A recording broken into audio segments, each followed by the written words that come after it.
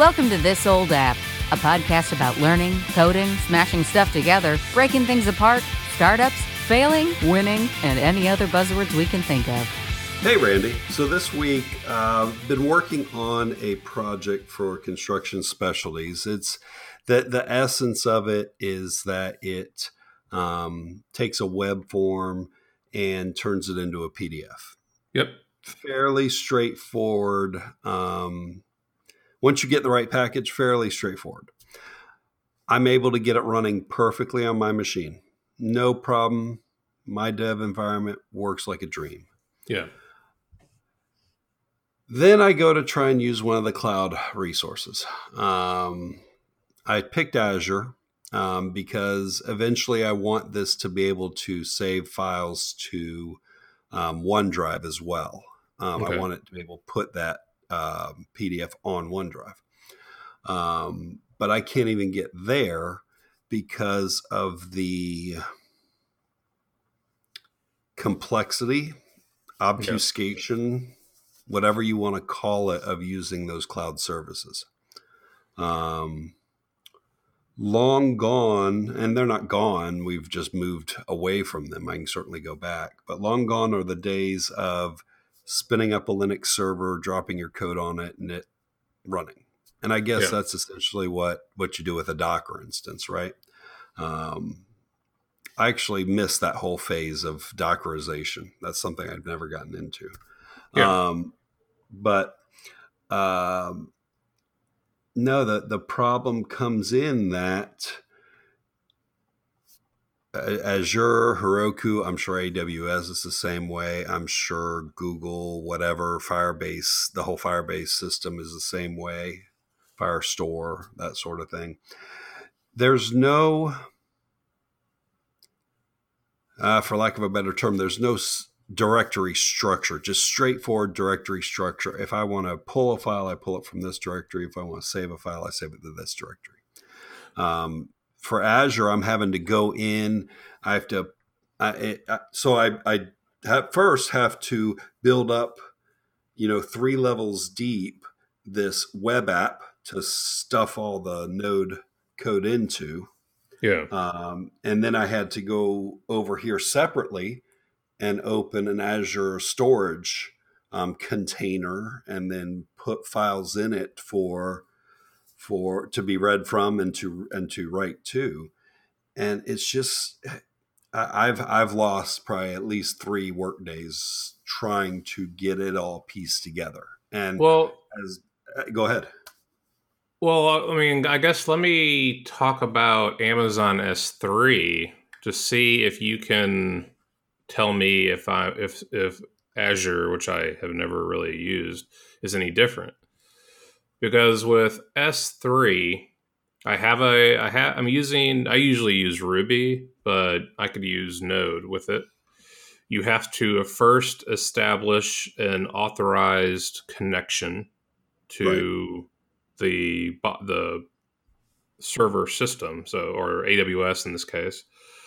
And then based on having that right, you have to set up those rights in your identity system. So essentially what I have to do is first go into AWS, and I could use a command line, but I'm going to use the GUI on the browser because it's just easier, especially easier now. So sure. I go in, I create an S3 bucket. I name it something unique to the whole world. So it can't be a generic name because usually those are taken, but you don't really care. This is just a folder, so to speak. Right. And then on that, I set up a user or a credential that is allowed read, write, everything type of access to this S3 bucket. And then in my code, I have to represent that unique user. So my first question is, you set up this authorization for whatever directory you're using.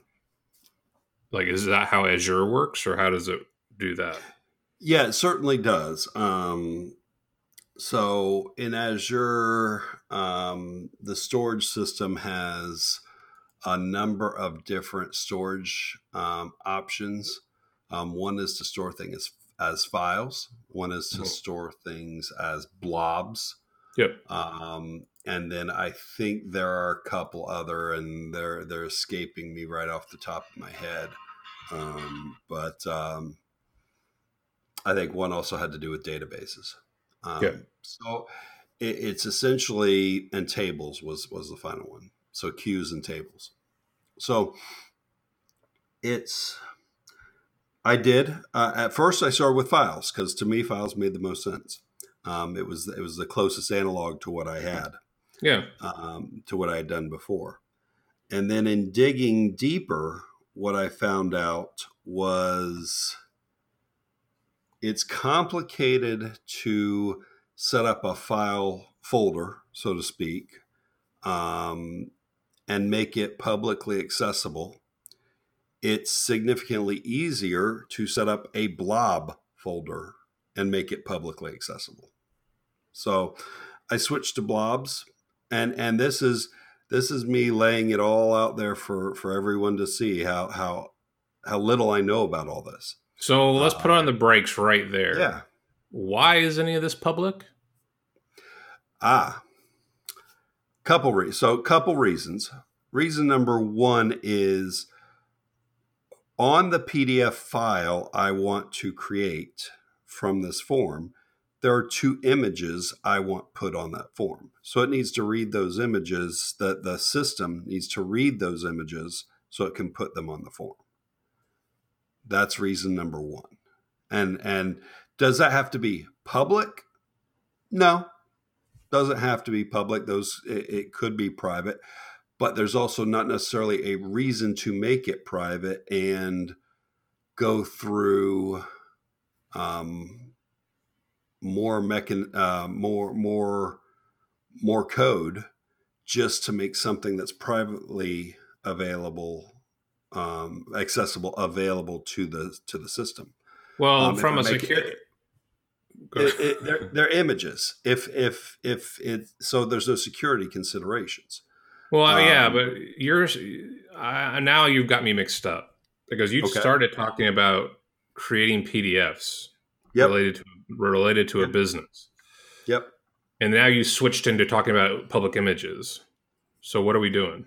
So there are two things we're doing here, and that's part of my confusion as well. The end goal is to create a PDF using this package.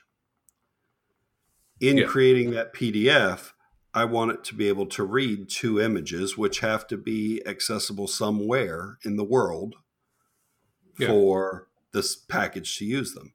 The easiest thing, and what I've been most used to, is I put it simply in an assets folder within the code I've written. I put 2 JPEGs up there in the assets folder, and it reads right from them. Mm-hmm. Can't do that. It's not. When you push the code to a web app within Azure, it doesn't have access to the file system, so to speak.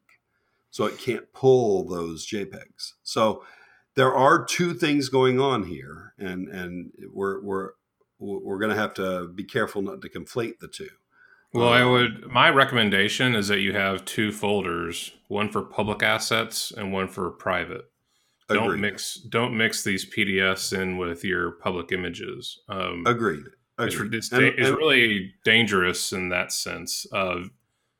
You've actually said right now already that you've made a design choice in your code or architecture choice to use you're using PDFs, which are files. So that would be, to me, the most natural thing to do. And you've already made a choice to use a blob folder because you want public access to a couple of them. So right there, I know it's a pain, but I would probably say you should use files for both of these directories. And like the blob stuff, I honestly haven't messed with much, but it seems like that would be more complex than using files to represent. Well, and files. that's where I was headed. Is, to be honest, I'm not sure I completely understand the difference between a file and a blob. I think the only time I've seen blobs referenced in the past were, I thought, images and databases. But again, I haven't dug into it. It was, how do I make this most available so I can go forward? And this is, Yeah.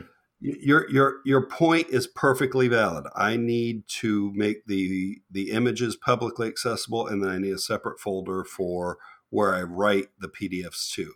I completely agree. But we're also in the troubleshooting mode of getting this working. Okay, so when you're in the troubleshooting mode of getting it working, I'm trying to boil it down to the simplest thing, which is, let's create a folder. Let's get the images read. Let's get the PDFs exported. And then I'll worry about, okay, now let's separate. Now that I know how that works, or maybe I don't know how it works. Yeah. I've lucked into making it work. Then we'll go into the second step of, okay, now let's separate these, put them in two places. I've done it once. I should be able to figure out the other one. No, I agree with that. I do that too. I always do security kind of like as the last step when I'm trying to learn how to do something. So I agree. I understand. And at the end of the day, the next step, once those PDFs are created, is for our office people to be able to go out there and download them. So there's still a question of whether they're going to be public or private. It doesn't, actually, there's nothing significant in those PDFs that if somebody pulls it down off the internet, it's going to be a security harm to our company. It's just a listing of scope of work. So it's not, yes, I'm going to eventually get to where I'm going to make it only accessible to our people, but I'm not worried if it hangs out there for a little while without it being that way. Okay. So rewinding back to the troubleshooting part, you say that you are putting everything in a public blob. And so where is the problem at the moment? So that's the next fun issue of all this is, I put the two images in this publicly accessible folder. I can go to the URL that Azure generates for those files. I can view those images just fine. When I put that URL into the code, let me take a step back before I even go there. When I was trying to access it as a file, before I decided to make it a URL that could be accessed, when I was trying to make it accessible as a file, the error message I kept getting back from the package I'm using was, I can't read that, something to the effect of, this isn't a file. This needs to be a file, a directory, or a URL. So right there, the error message was telling me that's the three things I can put there. Mm-hmm. The minute I saw URL, I was like, okay. So I'll even go through my thought process here. I said, okay, so I can either figure out why it's not seeing the file, because nothing in this error message is apparent to me as to why it can't see this file. Or B, I can make it a URL, which I can check myself to make sure is publicly available. And then if I know the URL is available, then I've eliminated one of the problems, which is, I know my source is good. Now I just need to figure out how to get the program to go read that source. Whereas if I make it a file, I don't have as easy a way to go say, okay, it's easy to access this file, so the source is good. Does that make sense? Yes. Why are you putting these images public for this purpose? So that I can sit here, put the URL in my browser, and see the file. That's the only reason. Okay. Oh, no. But I'm like, you've got code that's going to create a PDF, and you want that image inserted into the PDF that's produced, correct? Yep, correct. So, in my experience, this whole idea of making what is going to need to be an asynchronous call to pull in the image, so you're going to have to do async await or something. But usually you put the assets local to the code that's doing the production. Then it doesn't have to be asynchronous. That's one benefit. The second That's is where I'm having the issue, is making it local. That's what I was saying. Is it? I can't get Azure to see the file structure of the project. Now, maybe I'm missing. Maybe I've missed that point.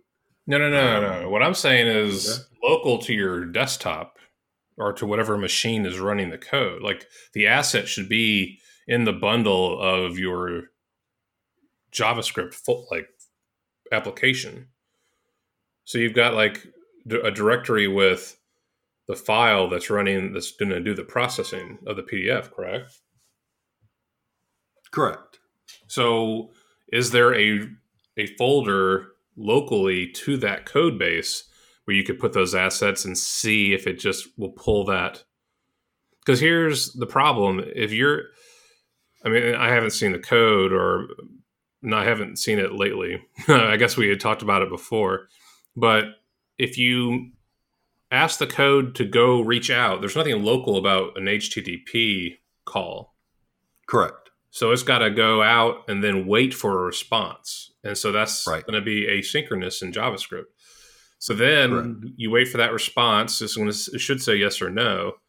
And then like here's a 200, it worked, or here's 400, 500, whatever, something's wrong. But if you bring those files into your code base, you simply refer to the files local to the code, and then you can see, is this a problem on this asynchronous call, or is this or is all of this working if I use a local file anyway? So on my machine, when I had it all working on my machine in my development environment, it was a local file. These images were local files in an assets directory right underneath the root directory of the project. Yeah. Okay, so that's all it was doing, was reaching out and grabbing that file. When I pushed that same code out to Azure, it could no longer see that assets directory. And that's where I think I'm getting lost in using these cloud services, is it doesn't have that file structure, which actually makes no sense because, it might make sense. Okay, so I was going to say it doesn't make any sense because it's obviously able to read node module folders and all that in order to pull different packages in. I wonder. So what you have to, are you using like a serverless function, or what are you pushing to Azure? Like, what are you ramping up?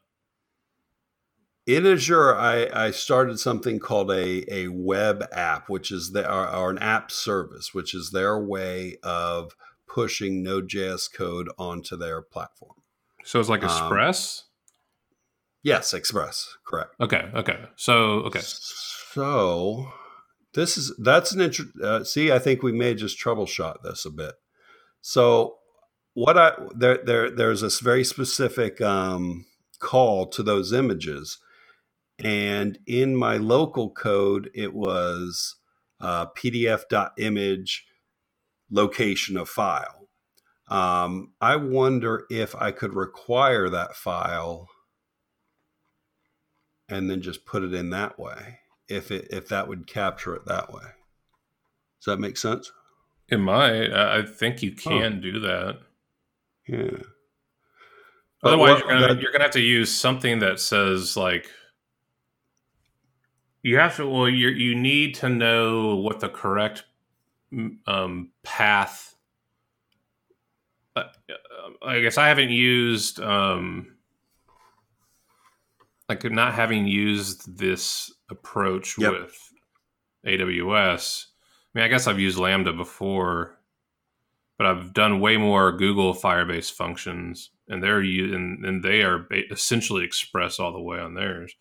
Right. But you have to know, it's most likely a path like definition or designation that you have to get right, because they may alter it. Like you may have to go up right. That's what you're looking for, is how do you designate asset paths on this Azure. What does Azure call this? Web service? It calls it an app service, and within the app service, they call it a web app. Okay. And that's interesting because when I'm looking, I pulled up a previous commit, and the one that works on my machine was just PDF.image, quote, assets / and then the image name. And that worked fine on my local machine because what it was saying is, okay, it's a subdirectory of the root. Assets is a subdirectory of the root.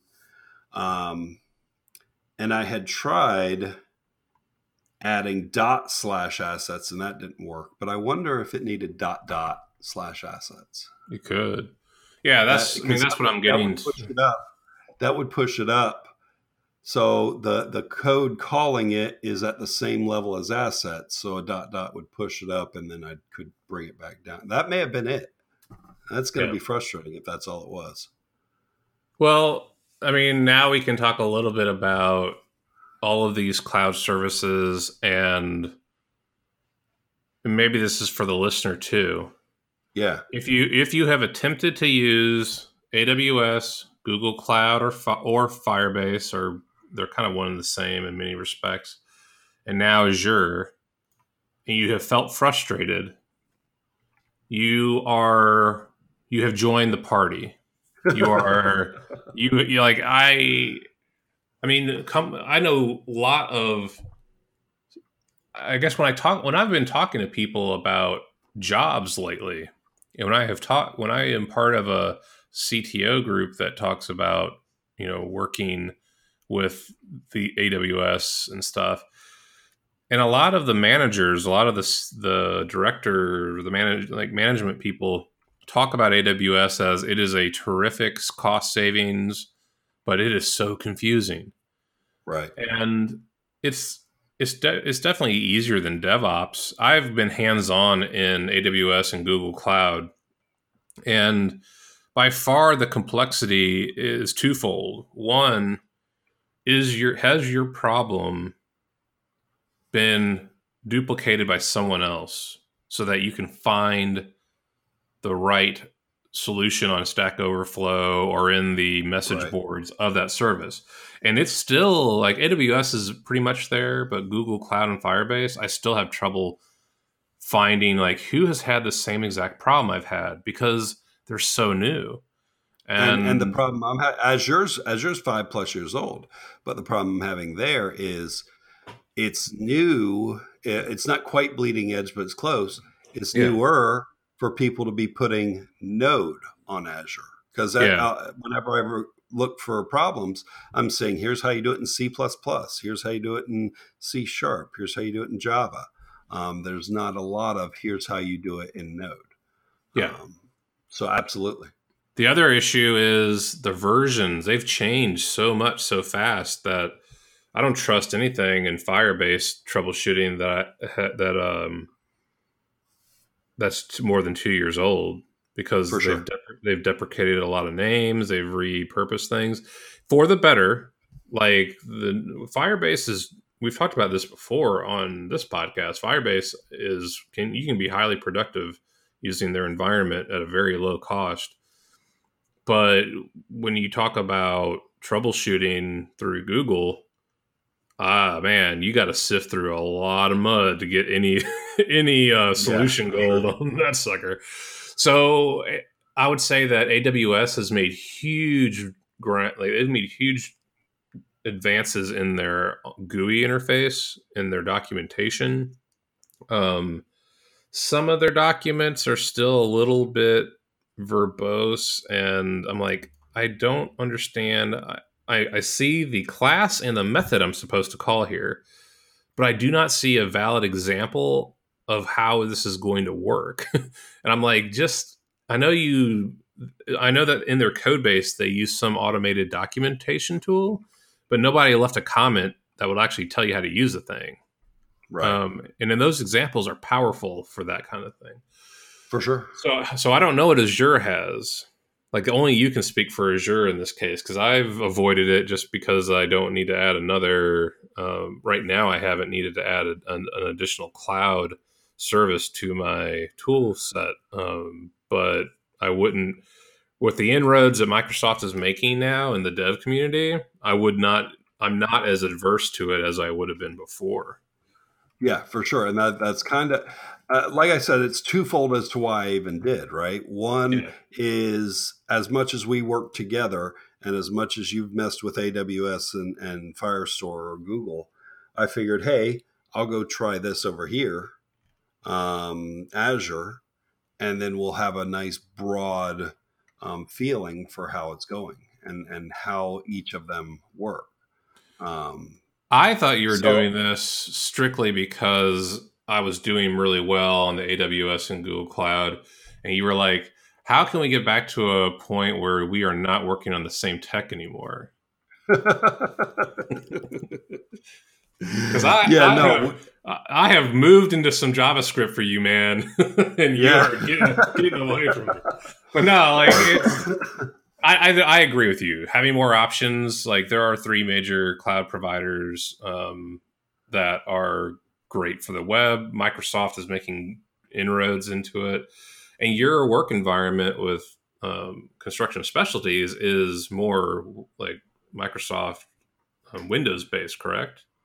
You're correct. And, so it all makes sense. And it's only that way. I mean, at the end of the day, saving these things to OneDrive is ancillary, and I could have done everything in AWS or Firestore and then just made that single call to Azure. But I'm like, if I'm gonna get up to my elbows in it, I might as well just dive all the way in. Yeah. So while we've been talking, and this is very bad for me to do on a podcast. But while we've been talking, I went ahead and made the change, and wouldn't you know it, that's the only thing we needed to do, was put that /assets in there, and that solved that problem, which of course only makes sense. This is the first podcast where you present to me a problem, I present to you a solution and an invoice. Will you be able to pay it before we quit calling? Well, if you haven't sent the invoice yet, so we need a master service agreement and a rate agreement for this to work. The thing is, it's so stupid because that is so obvious that I missed that. But again, for the listener, it just goes to show you can get yourself wrapped around a line of thinking, and you can get yourself wrapped around trying to run away from an error. You can be too creative, I guess is what I'm trying to say. I tried 2 different things on this file name. Neither worked. I read URL in there and I dove full, head first into, well, let's use a URL. And that cost me 2 days, whereas now it's solved. Well, here's something. Don't feel lost. Don't feel alone in the troubleshooting world at all. Well, here's the other thing. This is when I work with team members or I'm managing a team. Do not blow an hour troubleshooting something that gets you stuck like this. Yeah, like somebody else, and you should do your normal Google searches on your own. You should do your Stack Overflow stuff. But if you are still getting stumped, bring in somebody else. I mean, other people can see a different perspective where your brain has gone down this other path, which is what you were just talking about. And right. So many times I would be working with junior devs, and especially teaching my boot camp class. It'd be like, wait, you've been doing this for 2 hours and you haven't said anything?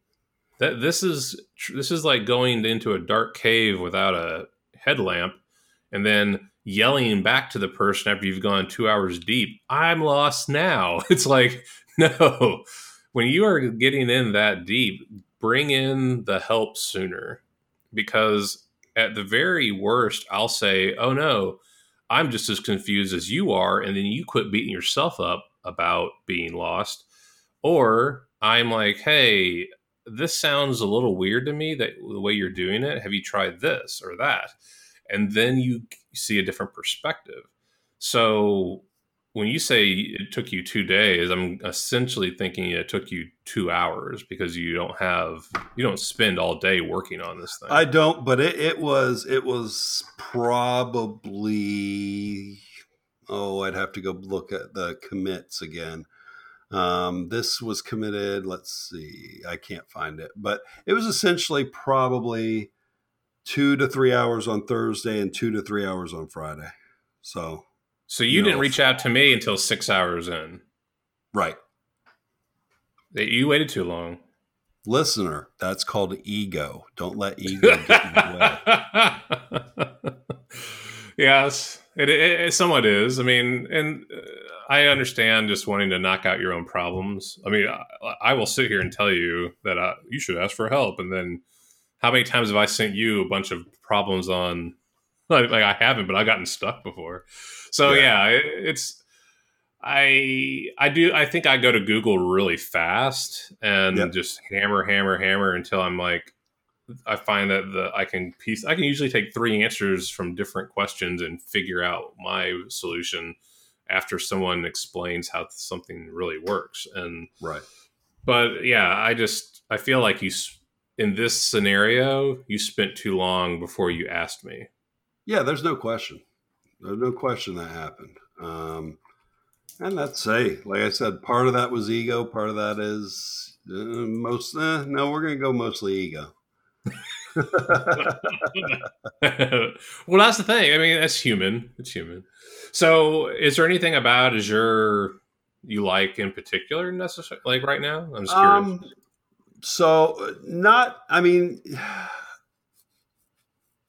I will say having dabbled very lightly in AWS a couple years ago, and having dabbled in Azure over the past week or so,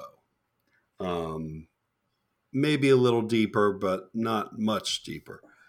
They're both very similar. They're both very, very big. Okay. They're doing 1,000 things, and you only want to do 2 of those 1,000 things. So they feel very big, and trying to figure out how to get to all of them can be problematic. But Azure does. I do like the dashboard for Azure. Most of the time, it's given me what I need.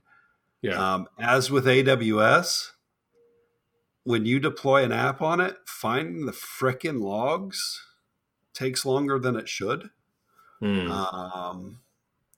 It took me a little while to find the logs on AWS, and it took I still don't know where the frickin' log is in Azure on the dashboard.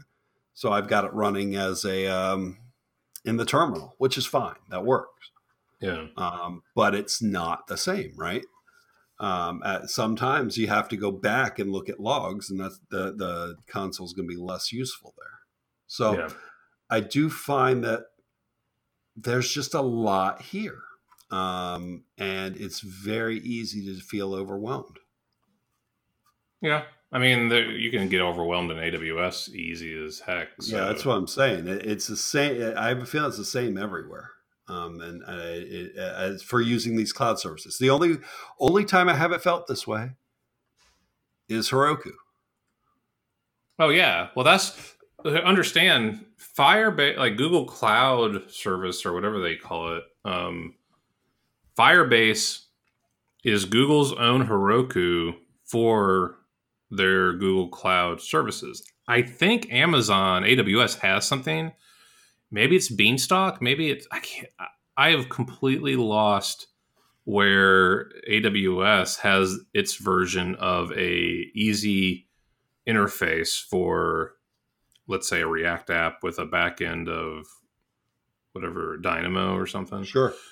Like Firebase, in my mind, has been marketed better and has a culture or a community around it, and much more about app building and hosting and data persisting compared to what AWS is offering.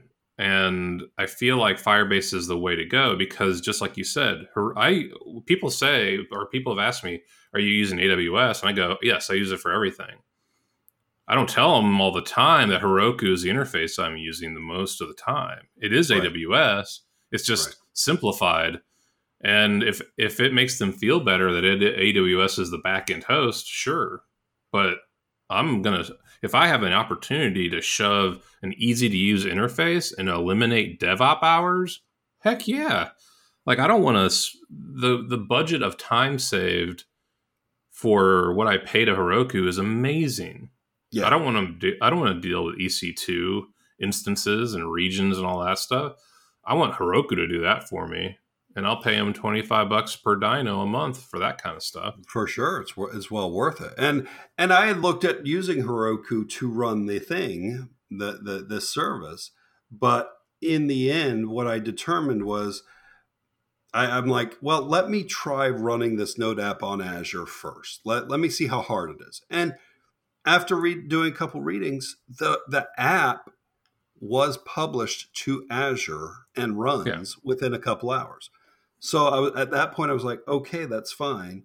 Let's go solve this file system problem, which would have been the same problem over on Heroku. That problem would not have changed. That would not have been easier on Heroku than it is here. Although there may have been an add-on in Heroku to make it easier. But not stretching, not learning if I just go back to that. And believe me, I have app ideas. I always think, should I really do Rails this time? Or should I do something else just to kind of learn a new tool? Because I learn way better when I'm building something. And I've been exploring tech leadership jobs in Kansas City as I, have been going there that way. And there's a bit of a different tech stack that's used there compared to Chicago. Chicago has a lot of Rails, and there's way more .NET in KC. Surprisingly, not as much PHP as I expected, but definitely a lot of .NET, .NET and Angular. So I've always been like, what if I were to use some .NET again and do some C#? But then I'm like, I don't know. I like my Mac. I'm using VS Code, but I have no idea what the how painful it would be. Right. All right. Anything else on Azure? No, I think that's it. I think I come back to where I started this conversation, which was it's a different world. Okay, so anybody that came up in the world of push your code to a server and it'll work like it does on your machine. It's different to do that than it is to push it to one of these services. That may sound like a very duh statement, but it's cost me a few days so far, and now I've got to figure out how to get the PDF to save to a file folder as well, and that's the next step. So every time I say this scenario I'm talking about is a duh, like of course, I find that other people will say at some point, did you know, like, it's totally different. It's like, it's not the same. And I'm like, oh, I thought that was a duh thing. I didn't realize that other people would assume that too. It's like, like there's so much that we assume our problems are caused by ourselves. And it's like, no, you're in with a good group of folks that feel the same way about it. So for sure. One last thing. Yeah, go ahead. One last thing. So I don't mind talking about app ideas out in public just because, this one isn't a moneymaker. It's more of a curiosity. I've looked around. I haven't seen it, but maybe you have heard of it because it's a very generic type of Alexa app thing. Is there an Alexa app that is more natural language in its response for weather? So the scenario I would use is I would say, "Hey Alexa, how's the weather going to be today?" And in theory, I've already given it the what I consider to be the high temperature I like, the lowest temperature I like, the humidity I like, whether there's any rain or anything, um, and a zip code so that it knows the location. And so when I were to go and say, "Hey Alexa, what's the weather going to be like today?" Instead of getting the weather response of "it will be this temperature," blah blah blah, it would basically do something of based on like "you're going to like today. You need an umbrella later around 3 p.m. You will like half the day, or this evening everything's going to be great until this evening around 6. Then it's going to start, it'll get colder than you like."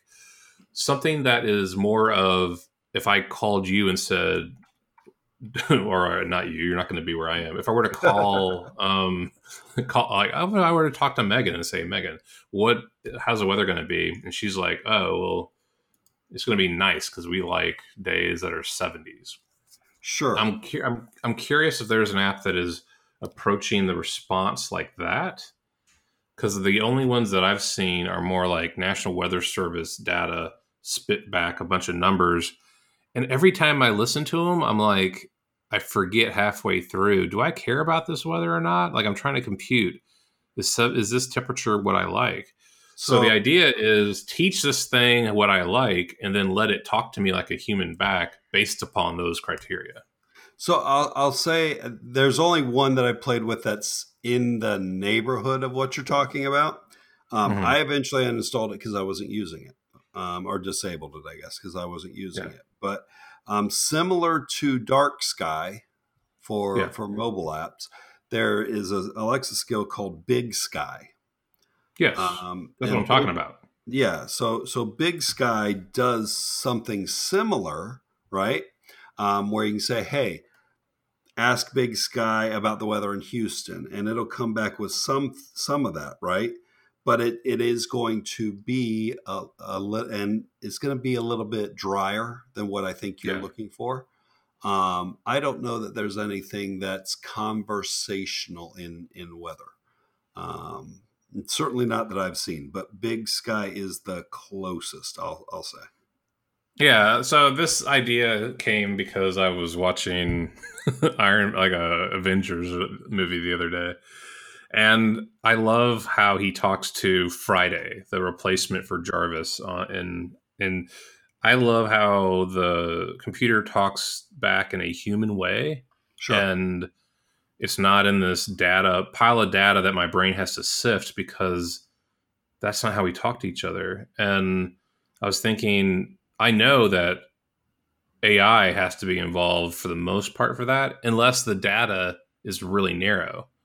So I'm not going to ask this weather app, how do I cook a bunch of recipes and stuff? I'm really saying, what do I need to know about the weather today? I don't care necessarily about all this digital data, humidity index, and all that crap. Right. I want to know, is it cold? Is it hot? Do I need a jacket? Do I need an umbrella? Is there a tornado coming?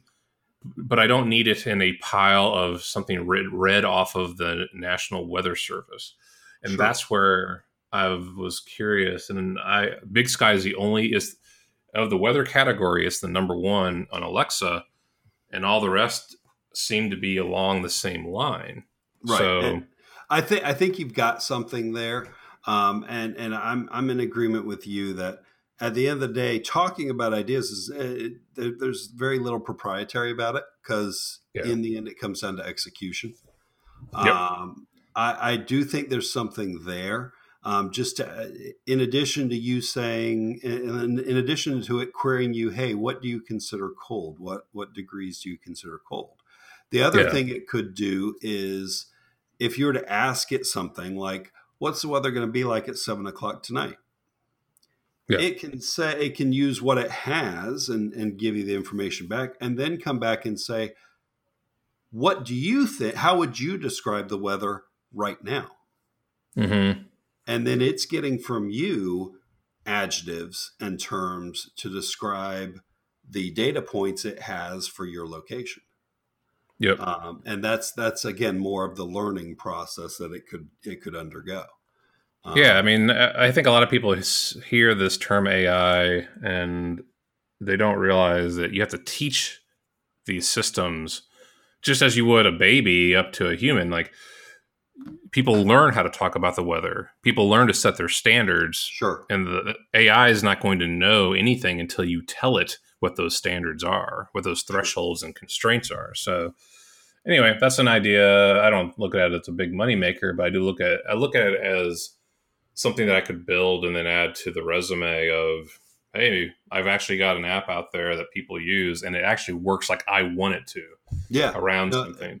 That's actually one of the first ones that we've discussed that I went, that's not the bad. The other one would be like, hey, Alexa, how did the Georgia Bulldogs do this weekend? And it gives me one of those sad trumpet songs. Like, screw you, LSU. This was not a fun weekend. No, I'm sure. Yeah. So anyway, that was just an idea. I thought I'd shoot it past you. Yep. So. Sounds good. All right. Very good. So I think that's it for today. And cool. We'll talk again soon. Later. Thanks for listening to This Old App. Show notes and previous episodes can be found on our website at www.thisoldapp.online. Reviews on Apple iTunes are always appreciated and help promote the show. For questions, comments, or things you would like to hear on future shows, please email us at hello@thisoldapp.online. Show music is Guns Blazing by Fab Claxton, licensed by Pond 5. Voiceover work by MeganVoices.com. You'll hear from us soon.